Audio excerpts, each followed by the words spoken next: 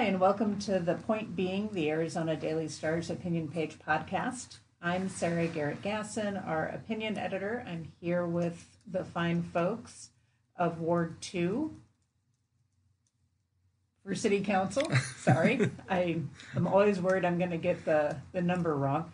Ward 2, we've had a lot of folks in here. So let's go around and introduce ourselves, and then we'll give you each about a minute to kind of say who you are and introduce yourself to our listeners. To my right is Joe Ferguson. Hi, I'm Joe Ferguson. I'm with the Arizona Daily Star. I cover politics and the Tucson City Council. And I'm Edward Celaya. I am the Arizona Daily Star's opinion writer. My name is Paul Cunningham. I'm currently serving Tucson as the Ward 2 City Council person. I'm also a teacher at Ridley Middle School. I am Ewart Williams. I am currently running for the position as a candidate for Ward 2 City Council. All right. And Mr. Williams, you're the Republican candidate. And Mr. Cunningham, you are the Democratic candidate. Yes. Okay. Could you talk a bit about, and Mr. Williams, why don't we start with you, about why are you running for this position on the City Council? Well, my reason for running is several different reasons. My first reason is that I've been in Tucson about 24 years, and I've seen a city that has so much potential go absolutely nowhere. We need to get the roads done, and we need to improve our schools. Those are my main reasons for running. I see that, watched and seen the city waste money and do things that makes no common sense whatsoever. And it's at the taxpayer's expense.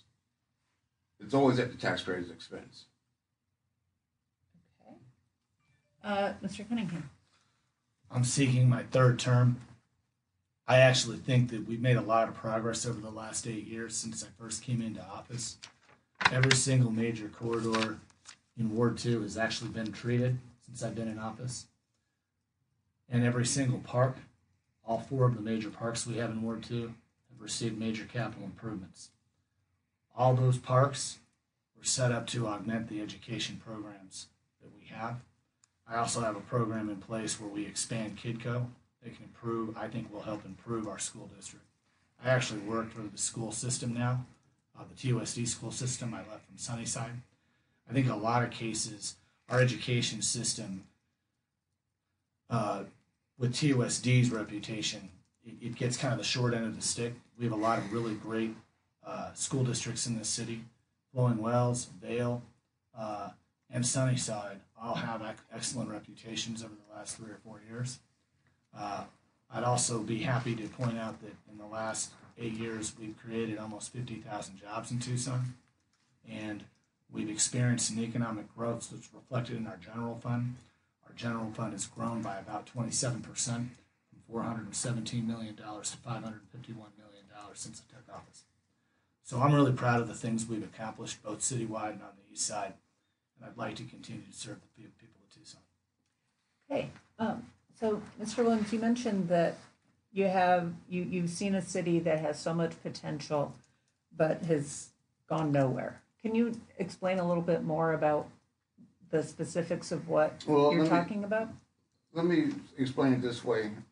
My common sense, okay, and the common sense of most people I've talked to, says that we put a streetcar system that costs millions of dollars into play. City knowing that it would never make a dime. Now, why do you spend millions of dollars on an infrastructure such as a streetcar when you know going in that it's not going to make any money? I don't see the reason behind it. No matter what you do, as long as it keeps that same route, okay, it's never going to make any money. It should have went down a major thoroughfare where it would have went from one end of the city to the other end of the city, which would allow other pedestrians, other people to actually take use of it. The only way you get used to it is if you go to U of A or you take a Uber or a Lyft downtown. I don't understand the people of Tucson don't understand why that was ever part of what they call the revitalization of downtown. Okay, that did nothing to revitalize downtown. The absolute thing that we see about revitalization of downtown, okay, was that businesses that were on the verge of going out of business anyway because they were not receiving enough foot traffic, when they put the streetcar in, they just basically threw up their hands. Their foot traffic slowed down. Really slowed down. Have you been downtown recently? Yes, I have. I drive Uber and Lyft. I'm downtown quite often. Okay? And the new businesses that came in and took those places, they attracted the customers. They attracted people downtown. That's why people go downtown. You know, now they're going to put up a high-rise or apartment or whatever on 4th Avenue where Maloney's used to be. And they're going to put another one further up the road on 4th Avenue. Okay, so the nostalgia of 4th Avenue is gone. The people of Tucson are not happy about that. Okay, regardless of what the city council might think, okay, the people of Tucson are not happy about the fact that you're destroying 4th Avenue. Okay, let's give Paul Cunningham a chance to respond. So a few things about downtown. Downtown had I want to say about a 45% vacancy rate when we took office. With the economic drivers like the streetcar and the G-Plat, we've been able to, I feel, we've been very successful in revitalizing downtown. And what's the G-Plat? The G-Plat is the government property excise lease tax. What happens is that every city in the state of Arizona uses it. We were actually one of the last cities to use it. When we offer it, a developer can go into that property, improve that property, and as the value goes up, though their property taxes is discounted, the actual amount of cash that the county ends up taking in is higher than what we'd be taking in. It's actually one of the reasons I think that downtown has been successful along with the streetcar. What I'd say is, first things first, is that the streetcar was paid for through a Tiger grant, which is a federal FTA, Federal Transportation Administration grant. That's how that's funded, along with PAC. It's not funded out of the general fund. It was part of a voter-approved transportation plan. So we were going to build it regardless. Number two, what I'd say is that the streetcar's actually been pretty successful. And if you want mass transit to be successful, you have to have high-density development there. I will say this. I think the historic 4th Avenue Association is absolutely right. I think that if we can't build with the Maloney's project specifically that Mr. Williams brought up, if we can't build a high-rise at the heart of downtown where downtown and the railroad tracks meet, where can we build one? So I stand by that project. I think it's a good project. The other piece is the flycatcher. I'm not as excited about that project. I think we probably could have held out for some other things, but when we offered the G-Plat, the developers in that project did sign a community benefits agreement in which a significant amount of the G-Plat money that they're going to get is going to go right back into 4th Avenue. So what do you have to say about the streetcar not making money? The streetcar only makes about $800,000 a year. It actually loses money. I think there's two routes we can talk about there. First of all, no mass transit in the west of the Mississippi makes money. So your goal is to get 25% fare box. I actually think the strategy that I want to shoot for with the streetcar and improving its money is I'd like to see it be paid for by the University of Arizona. Put $2 million, just collect the full $2 million the university has a blanket line item for, and make the streetcar free. I think that would we take in more fare box. The biggest problem we have with the streetcar right now is that we have almost 1.5 million riders a year, but we're only collecting $800,000 in fares. So that's kind of our disconnect. Nobody's paying, and so that's the biggest problem we're having with the streetcar. But the idea that it's not being used is a myth. I'll do two other things here. I think that extending BRT down Broadway, building a parkway/expressway down golf links to drive pedestrian traffic through one thoroughfare and vehicle traffic to another thoroughfare is actually a better strategy in how we manage traffic in Tucson. I also think adding a streetcar line south towards the casino, the airport in South Tucson would probably make would help it out. The biggest challenge with that, Mr. Williams, in my opinion, is that there's not density along those routes to be able to do that. So I think we have to, it's a slow play. I don't think we can do it all at once. It would cost, north of $270, $280 million. And there's no way I'm going to raise taxes or ask the city taxpayers to pay for something like that when we have other priorities. So I think the vision is there long term for the streetcar, and in a 20-year plan, we can have one of the most effective and sought after streetcar programs in the Western United States. I think we'd be second only to Salt Lake City, who does the exact same thing. Salt Lake City pays for their streetcar through the church and through the university, and I think that finance model is the best thing. I want to yield my time and respect everyone. Okay. Well, it sounds like he has a lot of great ideas, and they do make sense to me as far as the corridor out to the airport with the streetcar is concerned. But I'm not sure about the figures as far as what the streetcar is actually bringing in right now, because I spend a lot of time downtown. I don't think I've seen 1,000 riders on that streetcar in a week. I see 5 or 6 streetcars go by completely empty. I see one person on it. It's the same thing with our bus system right now. 5-6 years ago, our transit buses had passengers. I mean, they had 15, 20 passengers on there basically all the time. Now look at the buses, they have 1 or 2. Except for during certain hours, you might see 10, 15 people on there. But it's not standing room only anymore. So there's a problem there where we're losing money by running these large buses, and we don't have the pedestrian traffic for it. Why haven't we decided to, why don't we reduce the size of the bus? Is that even possible?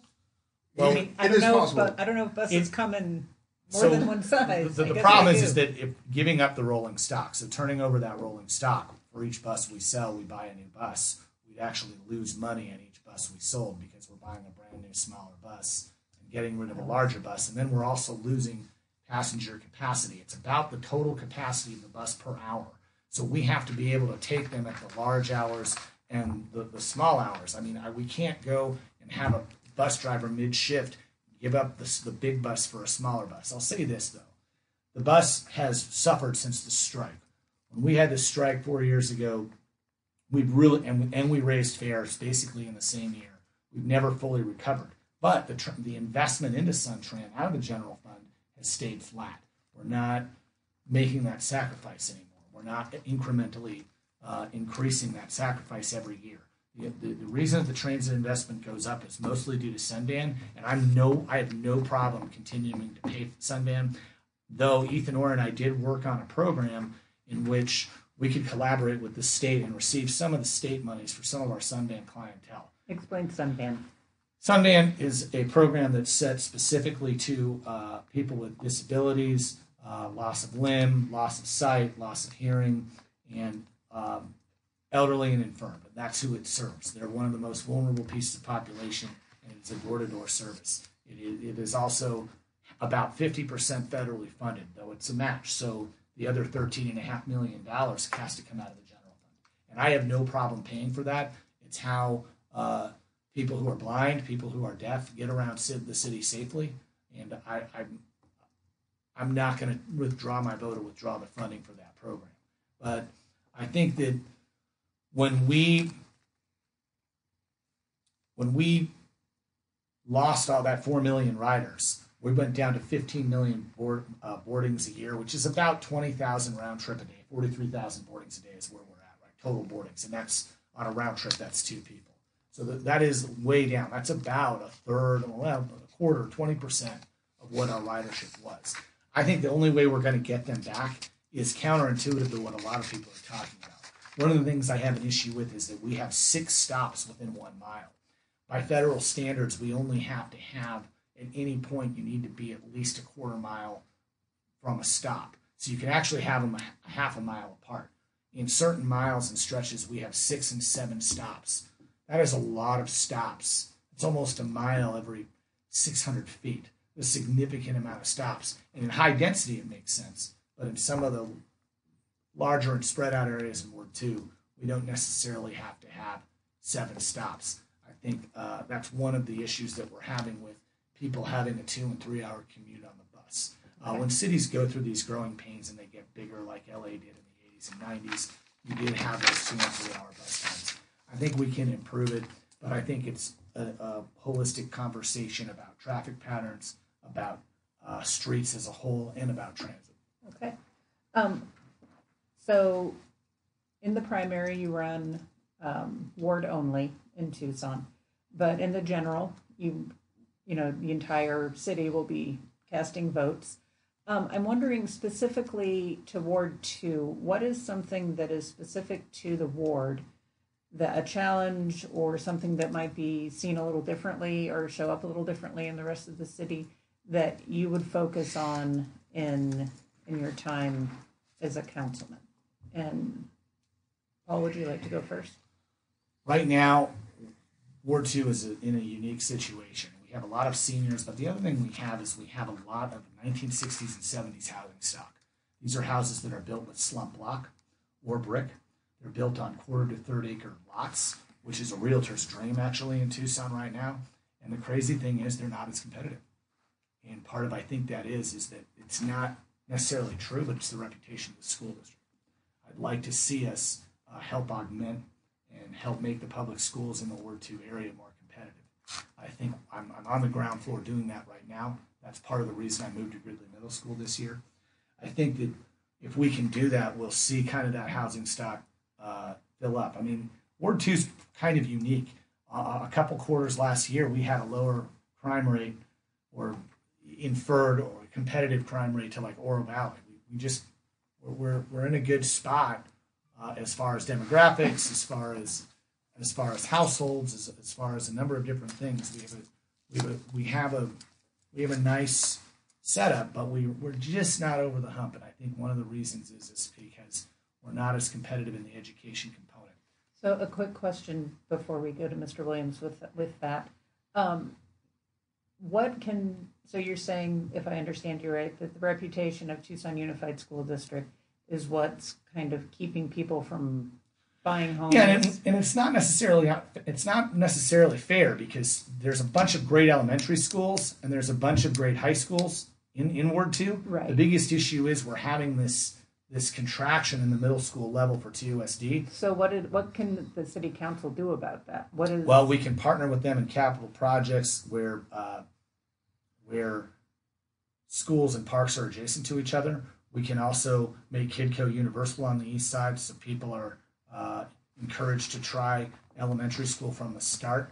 We can also collaborate in programs where we have City of Tucson police and fire and all employees visit schools for career days. Only on the east side in Ward 2, or do you think that we should do it citywide? We should absolutely do it citywide, but as the council person working for both entities on the ground floor, I can do the pilots in Ward 2. All right, Mr. Williams, what do you think? What is the issue that shows up in Ward 2? Well, I've been in Ward 2 about 6-7 years, and I've went door to door, and I've been to door when I had to get my petition signed. And the problem that the people of Ward 2 see, other than schools, like you mentioned, is the homeless problem. They said they are seeing more and more homeless people down in the washes behind their homes, and they feel that is something that is a big problem. They also feel that the need of more police officers on the street in Ward 2, which is they're correct. There are very few police officers in Ward 2. Now, I'm not saying there's very few that don't live in Ward 2. I'm just saying when it comes to doing their daily routine, there's not a lot of police in sight, especially during the evening hours. Okay. Okay. You mean like on patrol? On patrols, right? Correct. I just had one question for Paul. Can I ask one question? Could you explain Kidco to me a little bit? Okay. So there's a few things. Number one, let's talk about Team 4 really quick. Team 4 has actually added people on patrol. We have. Well, let's All right, talk sorry. about the I want to make sure that we know Team 4 is the East Side Patrol. We've added 19 people to the briefing. We have 7 more CSOs on a program that I started. I'm actually KidCo is set up with KidCo is an after-school program in which we subsidize partially a recreation program for after-school hours, so that kids and parents are not jammed up by the cost of after-school care. All right. Right now, that can cost a working family up to $80 and $90 a week. That is a substantial amount when you're talking about 2 kids. And so families struggle to figure out how to make that work when they're both working, when both members of the household are working.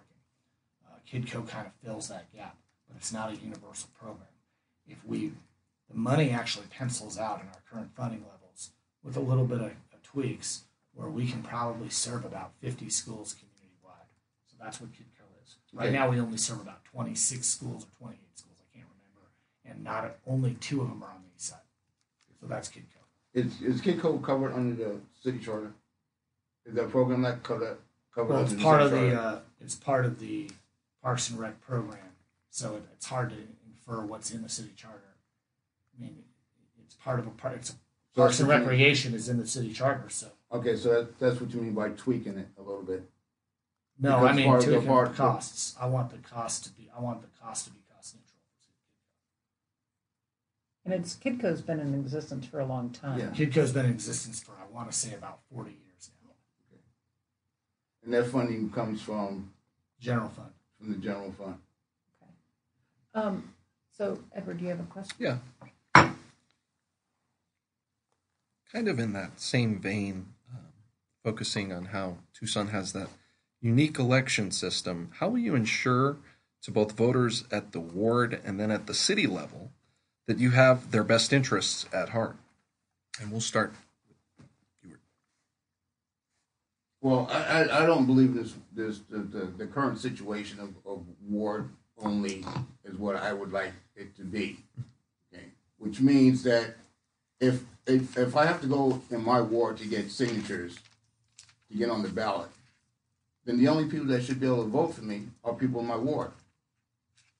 The way Tucson has, and I think Tucson is probably the only city left in the state of Arizona that does this, okay, is that we say you need to get signatures out of your ward, but everybody in the whole city gets to vote on you. Whether they know you're not, okay, the whole city gets to vote on you. I don't think that makes any common sense. Now, if you can get signatures throughout the whole city, then yeah, that makes perfect sense to me. But if you restrict a person to only getting signatures out of their ward to get on the ballot, but then you open it up on the general election to the whole city to vote to determine whether you get in or not, that doesn't seem like that makes too much sense to me. And like I said, I'm a person of common sense and voice of reason, okay?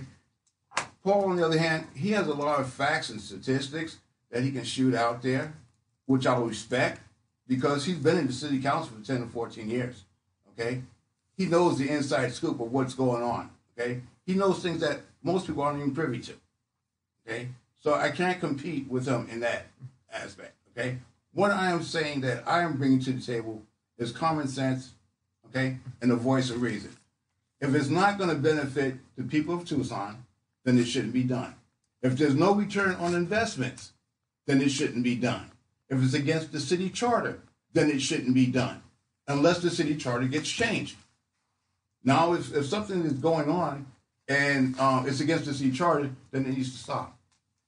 If funds are being exploited, going somewhere where they're not supposed to be, they're not covered under the city charter, it needs to stop. If those funds are going to continue to go there, okay, then we as a city council needs to change the city charter. So, given that you're not going to be able to, I mean, no person on the city council could just change the election system, is there anything else you'd like to add about how you would balance representing Ward 2 with the rest of the city? I am a person of the people, all people, in every ward, okay? my decisions, what I base my decisions on, will affect a whole city, not just my ward. Okay, we need to unite the city instead of dividing the city. What's good for my ward should be good for all the wards. Okay, I'm going to try, okay, when elected, to make sure that the things that the people have talked to me about in Ward 2 come to bear. They want their roads fixed. I think probably about 70% of the bad roads are actually in Ward 2. They want their roads fixed. They want their schools fixed. They really don't want their teachers paying for supplies that is the responsibility of the state. Right. Okay. Mr. Cunningham. Let me start with that. Can we go back to that question? Sure. We're talking about balancing the ward. I think it's a really challenging piece because ultimately, when I first started in office, the biggest thing that we ran into, our biggest challenge at the time, was we were under an $84 million budget deficit, and we were kind of in emergency mode on how to build jobs and build the economy. It didn't really matter which ward you get into. I think it's really important to understand that, counterintuitive to what a lot of people say, the hybrid system actually makes a harder working public servant. The hybrid system forces the council person, whoever it is, to balance their ward and the city decisions. So you're not just in this parochial system. I can agree that it might work better in that the primaries are citywide and the general. I could also say that the status quo could change for nonpartisan elections. But in any event, this is what the city charter has laid out as our election system. And the only people who can change it are the voters. So that is what the city charter says, and that's the election system we have. As far as balancing, it's a fine line. And at the end of the day, one city, one team is what cuts it. But we have to, every single time you're thinking about, okay, where are we going to put a new soccer field? Or where are we going to do a stretch of road? You're thinking also about holistically what the data says. So whether or not that's a high impact area for driving, whether or not that's a high impact area for park traffic, things of that nature. I can say this on two things that were brought up so far. One is on homeless. We have actually almost enough bed spaces for the number of street homeless people we have every day. It's pretty close. We can. Are you saying citywide? Citywide, we have a significant number of bed spaces. It's a matter of getting people placed and having them stay in placement, which has been a much bigger challenge. As a city council, we've adopted 3 different homeless programs. And I can tell you from just a call load, we are very proactive in Ward 2 in initiating a very humanitarian-oriented homeless protocol and moving homeless people to an appropriate spot as proactively as possible. The other thing I can say as far as the failing roads is that we had about 80% failing corridor roads in 2011 and 12, and now we have about 20% failing corridor roads. We are now at about 70% failing roads in residential districts. I think that's our bigger challenge. We have a very specific plan for Tucson. We've also initiated 2 programs. One, the Municipal Investment District that my office proposed, and the other is the new the new fog sealing program that my office is proposing. I think that we'll get there. Finally, when we talk about force readiness for the police officers, we set up the Community Service Officer Program with the blessing of TPOA. It'll represent about 10% of our force readiness. I think by the end of 2020, it's my goal to have 1,000 uniforms, 911 commissioned, and 91 community service officers responding to calls by December of next year. I think that'll definitely help with our coverage. So I'd like to ask question just to help listeners get a sense of who you both are as people. And could you talk about, I don't know, like, what are 3 places we might be able to find you? Where do you, I mean, what do you, day to day, what do you do in Tucson, and where could we find you? You can find me at the splash pad at Palo Verde Park. I have a 3-year-old son. A lot of time, on 21 nights a year, probably more like 31 nights a year, thanks to Coach Barnes taking over the women's team. You can probably find me at McHale Center. I'm an avid University of Arizona basketball fan. And finally, you can find me at Pinnacle Peak or Golf and Step. It's right in my ward. It's down the street. It's kind of like an epicenter for kids and kids' activities.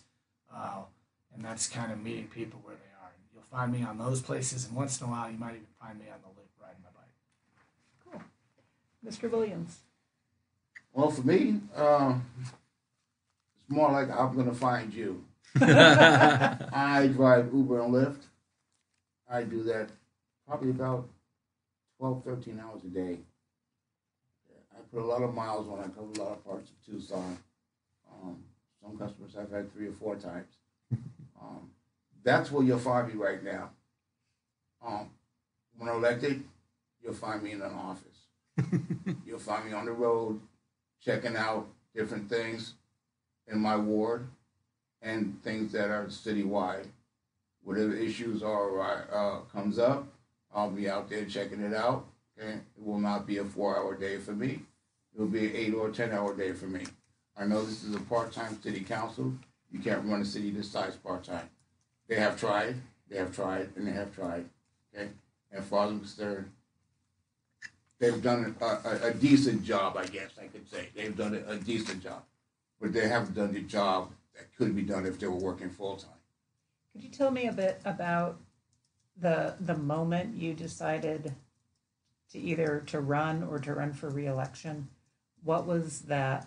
I'm always curious about what kind of flips the switch for a person to say, I'm going to do it, and then get the signatures and go forward. Can you tell us about that, Mr. Williams? I think what really flipped my switch was the fact that in the conversations I had with a lot of people before I even thought about running for an office, they were always dismayed. They love Tucson, but they were always dismayed about what they saw going on in Tucson. And I'm saying to myself, okay, so at the time I had a business running, and basically it was work, home, work, home, work, home, except when I went out and played darts, once a week or twice a week.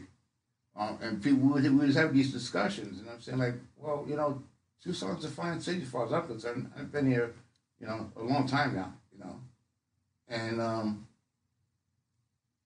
I do see things that I don't think were properly done.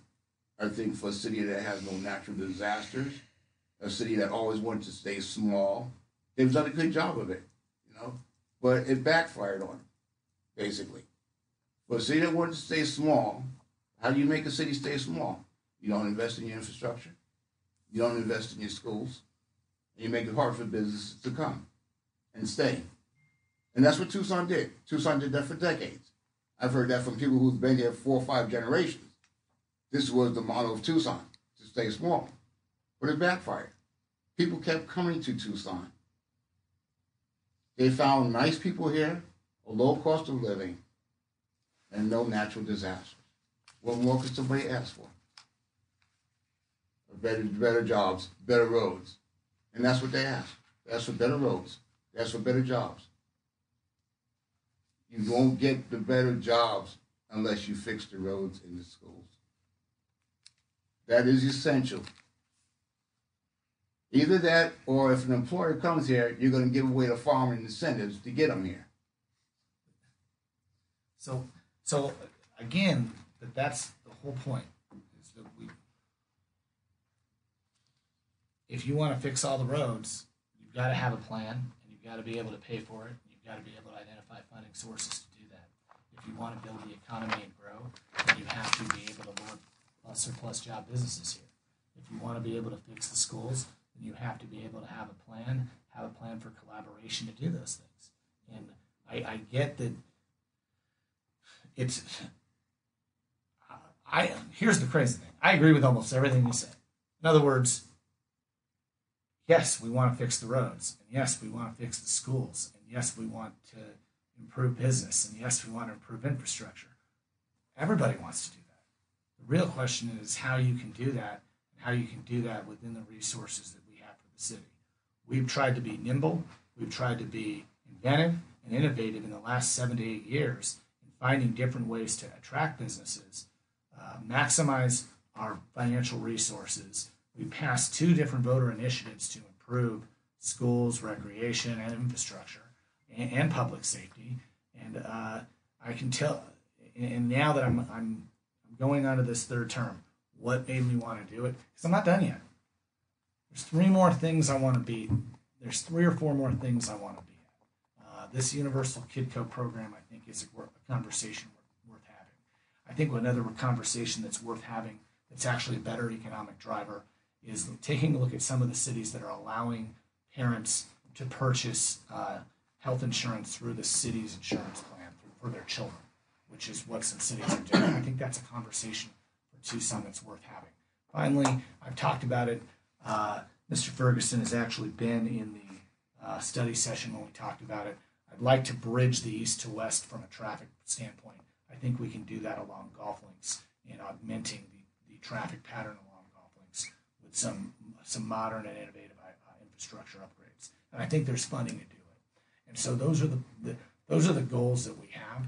And when you start setting up those goals and you're evaluating your time in office, you're thinking to yourself, I didn't get this done, I didn't get that done. Part of it was that, again, in the first 3-4 years of office, we were coming out of a recession and we were playing catch up. We were just playing catch up. But I'm really proud of where this city is right now, and we've got to continue this momentum. Great. Well, we're almost at the end of our time. Joe, did you have any questions? I have a question. Okay.